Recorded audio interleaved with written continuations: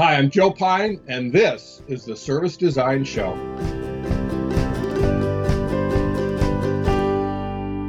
Hi everyone, my name is Mark Fontijn and welcome again to a new episode of the Service Design Show podcast.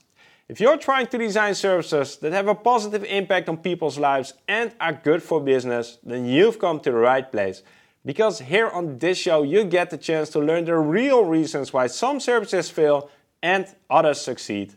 If you're looking for more content, be also sure to check out our YouTube channel and Facebook page. You can find them at servicedesignshow.com/YouTube and servicedesignshow.com/Facebook. And I've just released a brand new course called How to Explain Service Design Without Confusing People. This is a course where I share my lessons from having to explain service design for over a decade now. The course is completely free and you can sign up at servicedesignshow.com/free-course. So servicedesignshow.com/free course. My guest in this episode is Joe Pine. Joe is a world-renowned author and management advisor who has spoken at the World Economic Forum, the TED Conference and CES. Two things Joe absolutely loves in life are golf and cigars, and according to Joe, these two things go very well together. In this episode, we'll announce how you can win a signed copy of The Experience Economy, a book of which Joe is the co-author. So make sure you stick around till the very end of this episode.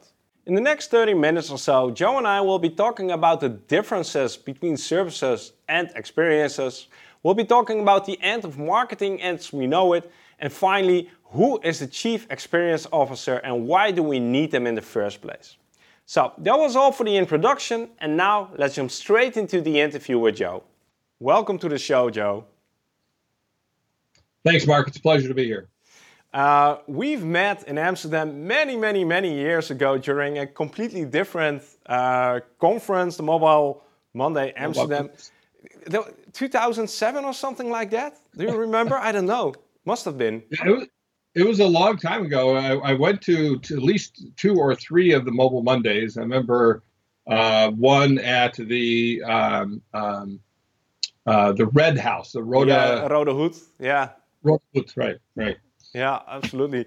So it's super nice to have you this time in a completely different context here on the Service Design Show, and I have so many questions for you. When we were in touch, I already told you that you sort of inspired me to go into this field in the first place. So yeah, it's my honor. I'm already starting to blush here. So let's just move on into the show. That's very high praise, Mark. Thank you, Joe. You're not a service designer per se, but I'm really curious if you recall your very first memory of service design. When did you hear about the term? Well, I'm not sure we used that exact term, but I'll mention, back in 1990, IBM sent me to MIT for a year to get my master's degree. And it's where I started writing my first book on mass customization. I basically did it as my thesis at MIT and then worked it into a full book when I got out. And one of the things that I noticed in that entire class, so we had a cohort of about 45 people that spent most of that 1 year together. So we got a master's degree in a concentrated amount of time. And most all of the examples that the professors talked about were manufacturing examples.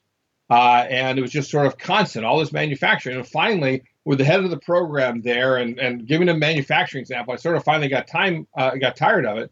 And, I raised my hand and I said, look at all you do is talk about manufacturing examples when there's so many people here that are in the service business, or in my case, in a service part of a manufacturing company, IBM at the time.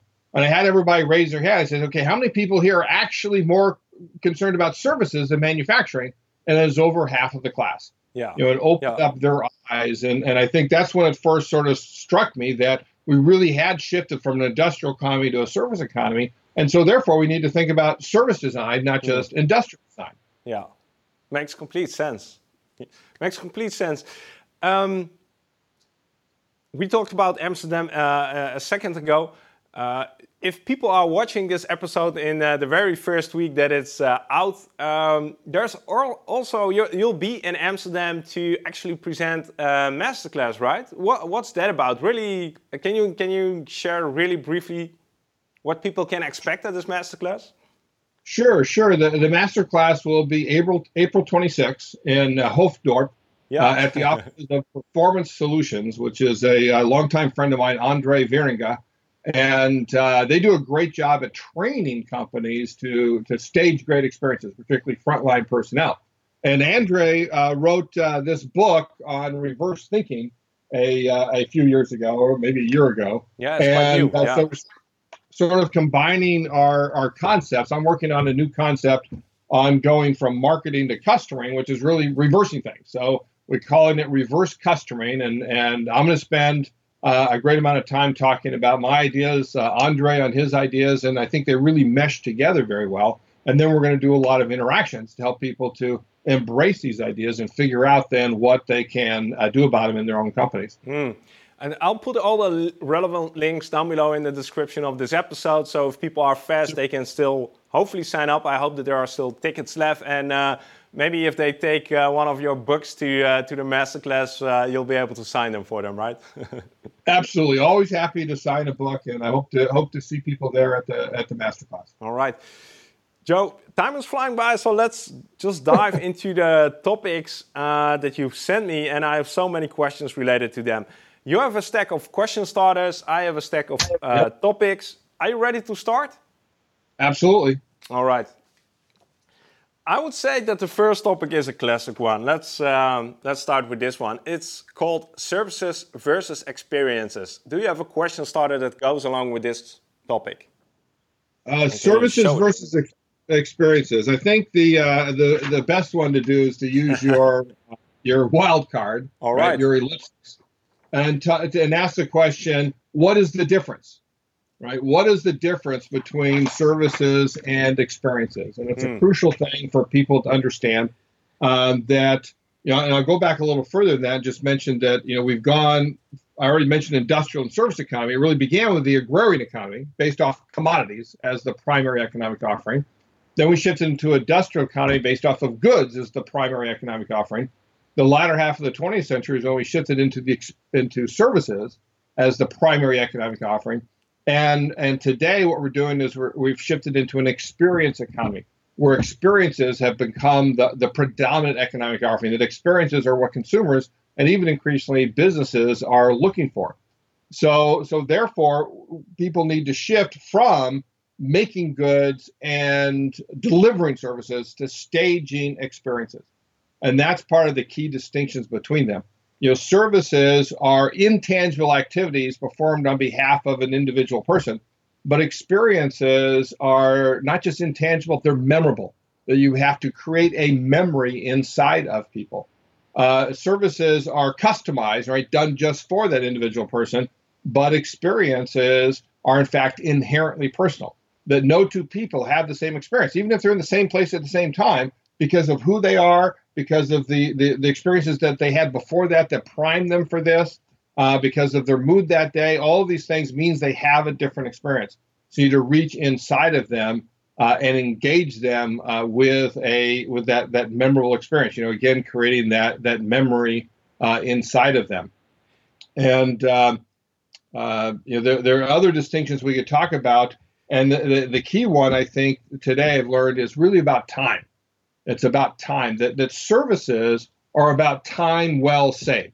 That let's get in and out. Let's be convenient. Let's save my time. And by the way, people want goods and services both to be commoditized so they can buy them at the lowest possible price, the greatest possible convenience, so that consumers can save their hard-earned money and their hard-earned time to spend them on the experiences that they value.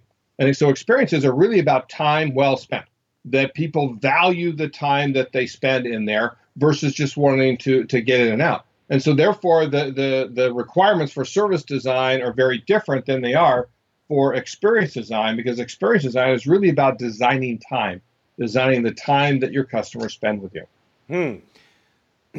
I hope that a lot of people watching and listening to this episode already know this framework, and I'm sort of curious. I'm a service designer. Am I sort of becoming obsolete, or maybe the question that was on my mind when I was thinking about this topic: how does this actually impact me as a practitioner? So I'm a service designer. The distinction between services and experiences, what does that mean for me in practice? Well, first understand that services aren't going away any more than goods and commodities. It's just going to take fewer and fewer people to be able to produce them over time. They'll get more and more automated, and jobs and growth and gross domestic product are shifting to experiences. But then also realize that experiences are built on top of services, which are built on top of goods, and goods on top of commodities, the raw materials that begin it all. So even when you design an experience, you still need to design services in order to enable that experience. And that's where many techniques of service design can still be appropriate. Think about the Walt Disney Company, for example.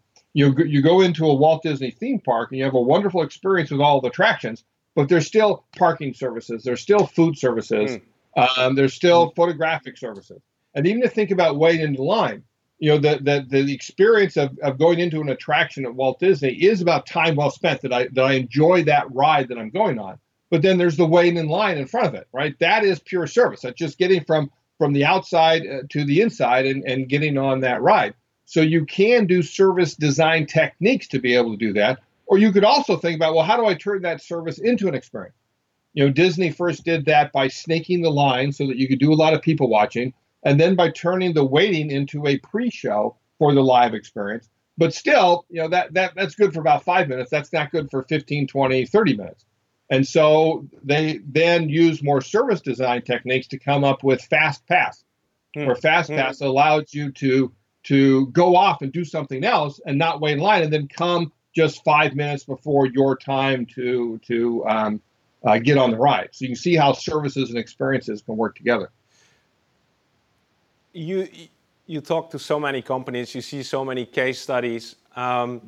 What have you found that is the biggest challenge for companies that want to make the cultural, mental shift from service thinking to experience thinking? What is the biggest challenge in there? Well, you actually sort of identified the answer in the question. The biggest challenge is, in fact, mindset. That people have the right mindset, that they understand what business they're in particular. Then being in the experience business is different than being in the service business. In the service business, you want to spend as little time as possible with customers because they're costing you money.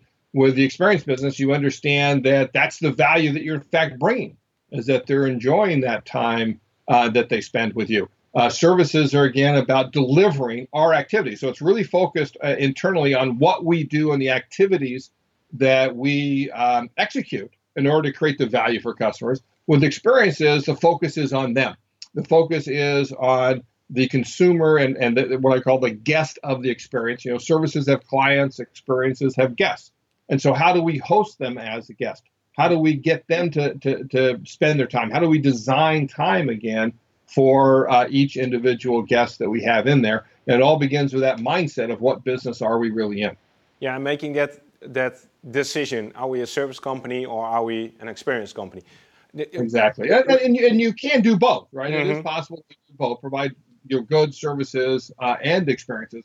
But at least know for this offering, for this interaction with customers, which one is it?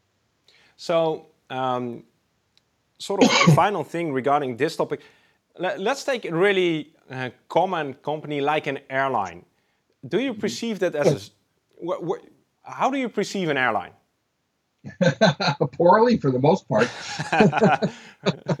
and they're obviously in the service business of getting people from point A to point B.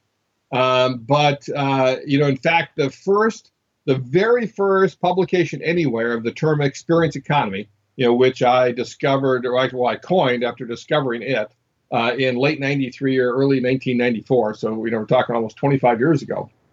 Actually, it was 25 years ago almost. Yeah. And there was an article in the Harvard Business Review where they did an interview with Sir Colin Marshall, who was the head of British Airways. And he talked in there about how how an airline should not be just a cattle car, should not be just getting people from point A to point B. It should be an experience.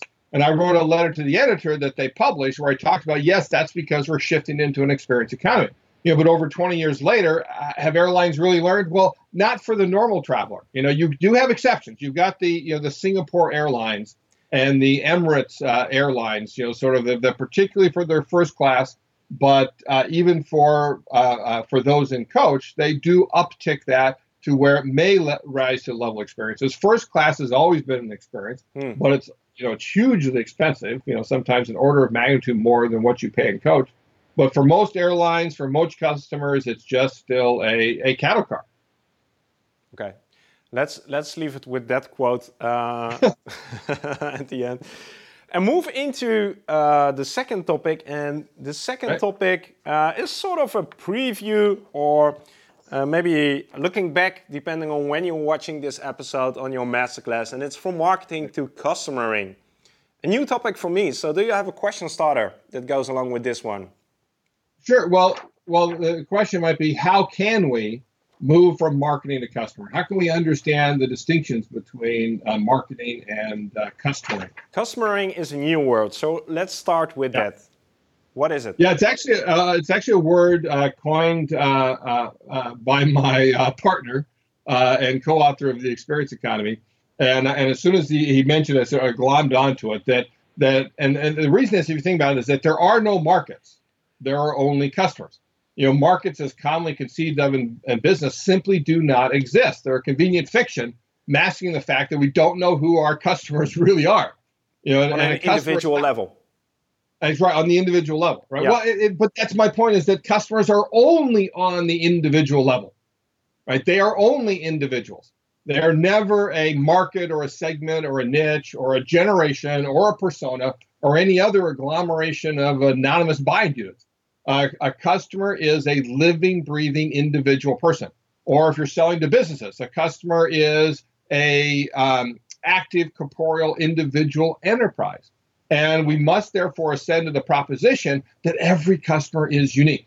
Every customer is undeniably, unremittingly, unalterably unique. And therefore, we have to stop marketing and start customering. I think you scare a lot of people by saying this. Trying to understand, I think we all try to understand customers on a personal level. But like you said, markets are a convenient way to think about it. But my question was, customering, how does that scale? Yeah. Well, customers can scale because of technology today. Because we have the technology to interact with millions and billions of customers on an individual basis. Over the internet, through our phones, we can identify who they are. We can understand their individual wants and needs. We can learn from them and therefore do things differently for them. One of the key distinctions with customering and other things you can look at, that at least you like targeting, right? Because people say they want to target individual customers, but they target to better sell what they've already produced. Key to customering is that we actually change our offering in response to what we learn. And I'll give you one of the best examples, which is a client of mine, which is Carnival Corporation. And Carnival Corporation, they announced at the Consumer Electronics Show last year, and they've now implemented or ramping it up, first in the Princess Cruise brand and then other brands, where when you go online and book a cruise, right, they want to know you as an individual. So they ask you to upload your passport. So they have your picture, they have your your information that they need, when you're going through international waters, and then they send you what they call an ocean medallion.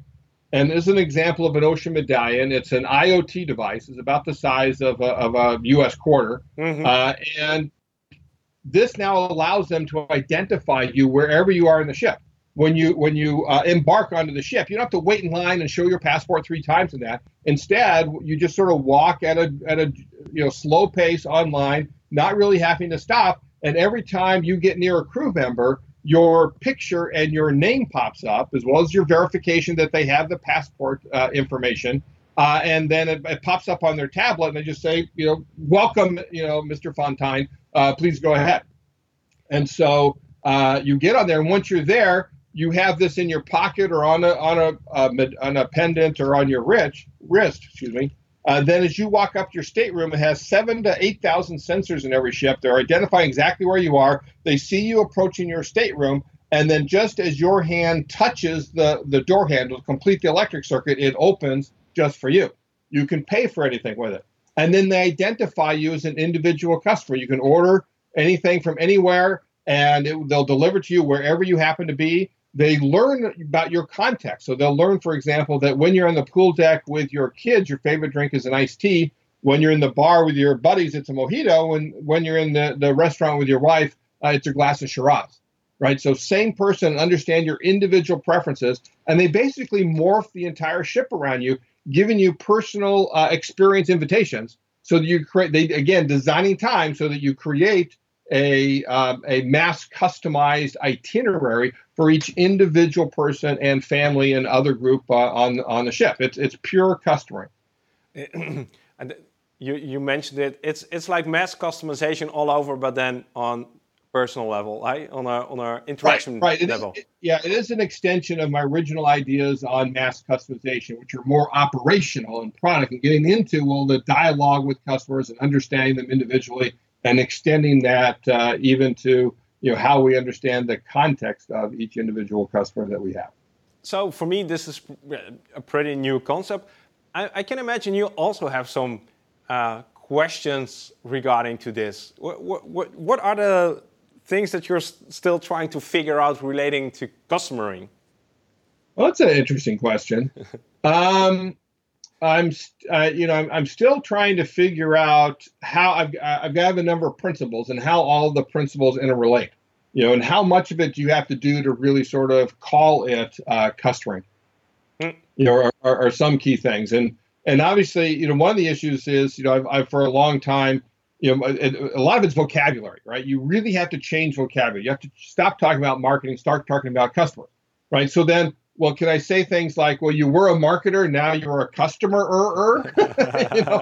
Customer-er, I guess it would be. There's some issues with vocabulary and how do we really make things parallel and definitions of that. So those are sort of things I'm still trying to figure out. I'm hoping to write it as a full book and have that published in the next year or All right, two. I don't know if that's a preview, but at least it's out there right now. A different question I had regarding to this, it sort of feels like marketing is what the big corporations do. Smaller businesses, your local coffee shop, they're already doing this, right? Or do you still... Yeah, there certainly are many small businesses who know the customers by name. That they walk in, they can greet them by name. They know what their standard orders are. They know what their preferences are, and so forth.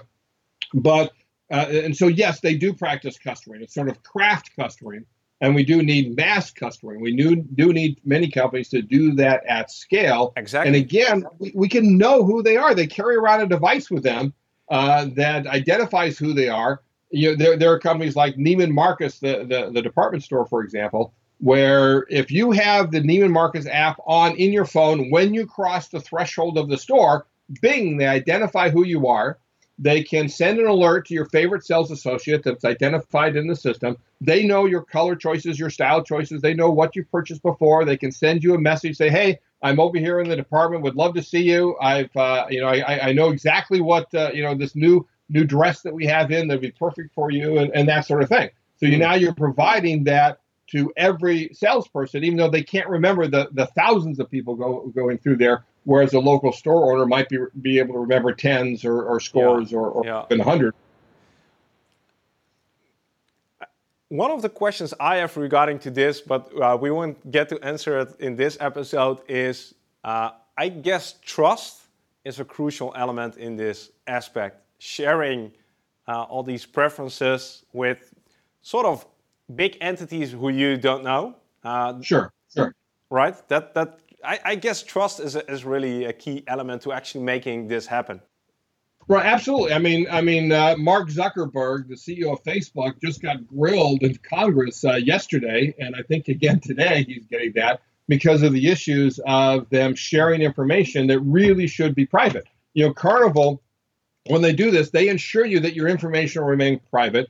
In fact, if you lose this, there's actually zero identification on this. All it is a number. And that number identifies to you, and that's in their shipboard cloud that they have. So you lose it, there's no possibility of there being a data breach based off of that. And you've got to guarantee customers that you keep the private information private, that you won't sell to others. But why does Facebook sell it? Because Facebook has the wrong business model. Facebook business model is where their users are the product, and they're selling the information about that product, those users, to advertisers. And when you go shift from marketing to customer, and you got to stop advertising. Exactly. Advertising is just targeting people to sell them stuff you've already done. Instead, you need to get into a conversation with them. It needs to be a two-way conversation where every interaction you have with them is an opportunity to learn. And because you learn about them, you can better customize your offerings, right? Now, again, not just the stuff we already have on the shelf, but better customize your offerings to them. Because you do that, they're going to benefit. And because they benefit, they're willing to interact with you again. And so you get this very tight learning relationship that grows and deepens with each customer over time. And that's how we create brand loyalty. That's how we get our customers to want to come back to us whenever they're in the market, and I think that's an appropriate use of the term market, right? The place where buyers and sellers come together. Whenever in the market for something that you can provide, they're going to come back to you. Once you've gone through this process on Carnival, you're not going to go to another cruise company because Carnival already knows so much about you, and they're keeping it safe, and they're using it to benefit you. No one else, just you. It becomes a pull instead of a push mechanism. Exactly. That's one of the chapters. That's one of the principles is go from push to pull. Right? Quit pushing your stuff on customers and instead pull information from them. Final topic, Joe, for at least this episode. It's the topic that has been on the show recently, but I'm sure we can say something new about this. And this topic is the Chief Experience Officer position, the position of the Chief Experience Officer. A question started that goes along with this one. Well, that was easy. Who are Chief Experience Officers? Anyway. Who are Chief Experience Officers? It's actually a position that we've been promoting for over a decade because as we shift into the experience economy, it's very clear that often companies need that concerted focus on it. Maybe eventually we get to the point where you don't need one. Like, I don't imagine the Walt Disney Company needing a Chief Experience Officer because everybody recognizes that they're in the experience business. But for those companies that are shifting into it, it's a great way to be able to focus on how do we stage great, engaging, compelling, personal, and memorable experiences for each one of our individual customers. So, in fact, we wrote an article for the American Management Association, its quarterly journal that came out this winter, and it was on the roles of the Chief Experience Officer. And so I talked to a number of CXOs, many of them our own certified experience economy experts, and about their jobs and what they're doing. And we came up with a framework, really a 2x2 matrix that identifies the 4 roles of the CXO. And it's based on the operations of the company versus its offerings, right? An internal and an external focus. And then also, again, on the company and its customers, again, internal, external. So the key 4 roles, and I won't outline the whole 2x2, but basically is that you need to be a catalyst. You need to be a catalyst internally to change operations and focus on experience staging. You need to be a designer, right? So here exactly is, again, service design versus experience design. You need to be an experience designer to help create those offerings that are going to pull together the capabilities of the company. You need to be an orchestrator, where you basically are taking the operations and orchestrating them out towards the customer and helping pull all of the elements together to be able to do that. And then you need to be a champion. You need to be a champion for the customer inside of the company to say that we need to focus on this customer and we need to create a great experience for each one of these individual ones. And then actually, so the 2x2 defines these 4 roles, but there's a 5th role that that I came to realize was very important, and that's that of a guide. Because if you're changing from a service provider to an experienced stager, you really that's a transformation in and of itself, and you need to guide that transformation within the company. And it may be that if you've done that so well that experiences are now embedded inside of every facet of the company, then you can eliminate your role and say, okay, I'm done. I'll go on to another challenge. But until then, I think in most companies, the role of a chief experience officer, or CXO, is paramount in really shifting into the experience business. When I've spoken to a few CXOs, and it's really interesting to see where they fit or where they are placed within the organization. So what I've been finding is that usually these people struggle somewhere in between operations and sales, and the result is that their influence, their power, their real ability to create change is quite limited. What is your take on that? Because we can talk about roles, but how do we empower these chief experience officers? Where do they need to be in the company? Well, they really need to be at the top. I mean, they need to be at the same level as other C-levels, reporting to the CEO or a COO, maybe, or president.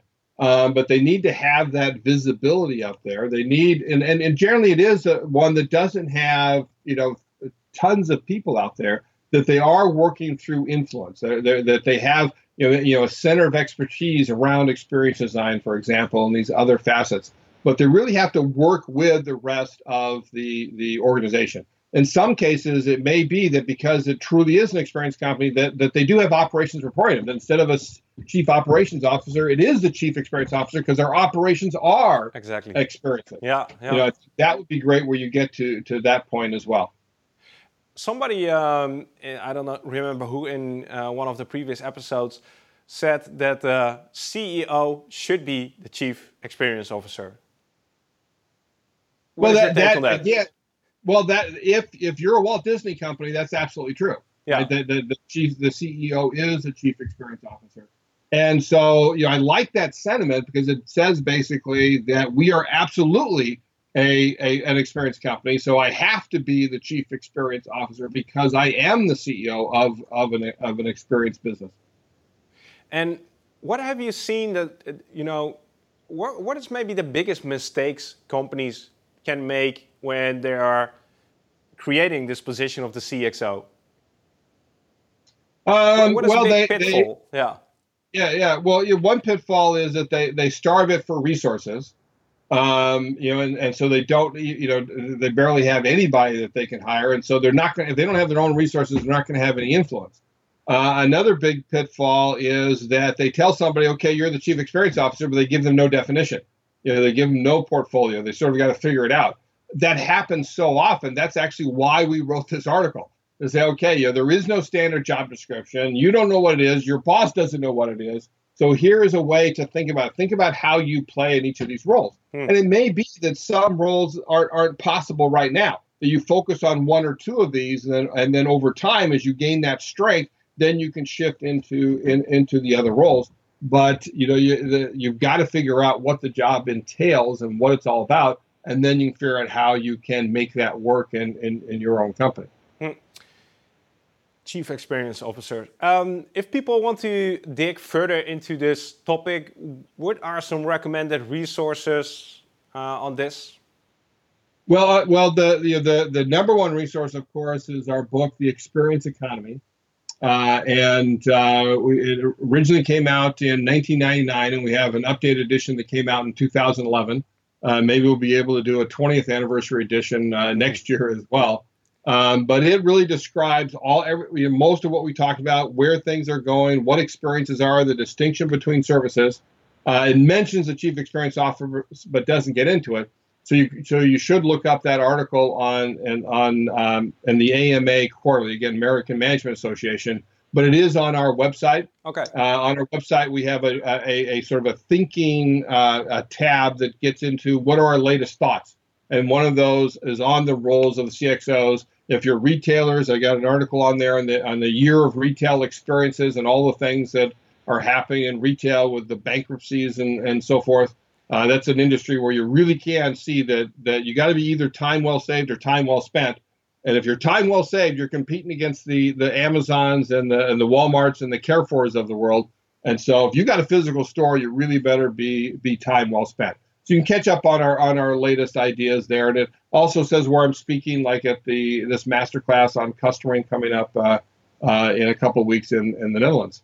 I'll make sure all the links are in the description for people who want to dig further into this topic. We have two more things in this episode, and one of them is, like always, is there a question you'd like to ask us, something that we can think about, food for thought? Right. So I would ask you, like the question I always love asking businesses is, what business are you really in? I would ask that the same with you, right? What design business are you really in? Are you really in the service design business, or are you in the experience design business? And if so, you really need to understand those distinctions. Again, you're going to be able to use what you've learned in service design, but there are new things you've got to focus on. There are new capabilities that you have, and there is a wholly different, distinct economic offering that you need to create if you're truly in the experience design business. But was I supposed to answer the question or just ask it? No, the question is, in which business are you? Leave a comment on this episode and let us know in which business are you.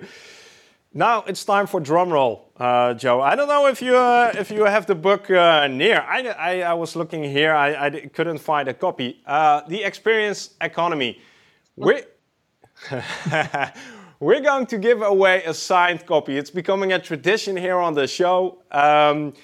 It's going to have your autograph and maybe an autograph of a second person. I don't know, but the question is related to that second person, right? So what do people need to answer to make a chance to win a signed copy of the service? Oh gosh, of the Experience Economy book. You better not edit that out, right? I want to see that. I'll leave everything in. So what's the question they need to answer? Right. So the question is, right, who is my co-author on the Experience Economy? I almost said it earlier at the beginning, because he actually gave me the term customering, so I had to stop that and just say co-author that. But who is the co-author in the Experience Economy? I've been coming to the Netherlands for 20 years. I'm usually there, 1, 2, 3 times a year for the last 20 years. And I've occasionally had people ask me, does your co-author really exist? Because we never... All right, it shouldn't be a hard question. You've got 2 weeks, guys, to leave a comment, and we'll draw a random winner from the correct answers and notify you. And this is like you're going to get a real cool unique example of the Experience Economy. The only thing left to do for me is to thank you, Joe, for sharing all this, being able to pick your brain. There are so many more questions that I have, but maybe we'll do a sequel, episode number 100. Who knows? So thanks for being on the show, Joe. Thank you, Mark. It's a pleasure to see you again, even if virtually, and to be on the Service Design Show. By the 100th episode, it will be called the Experience Design Show. I'll need to get that URL before somebody else does. You better work on that, yeah. That's the first thing I'm going to do after this episode. All right, thanks. So that was it for this episode. If you enjoyed this episode, please like, share, or comment on it on whatever platform you're listening. And don't forget to take a look at my How to Explain Service Design mini course. You can sign up for free at servicedesignshow.com/free course. The link is also in the description of this episode. So thanks again for listening to the Service Design Show. It was great having you. Enjoy the rest of your day, and I'll catch you in 2 weeks' time with a brand new episode. See you then.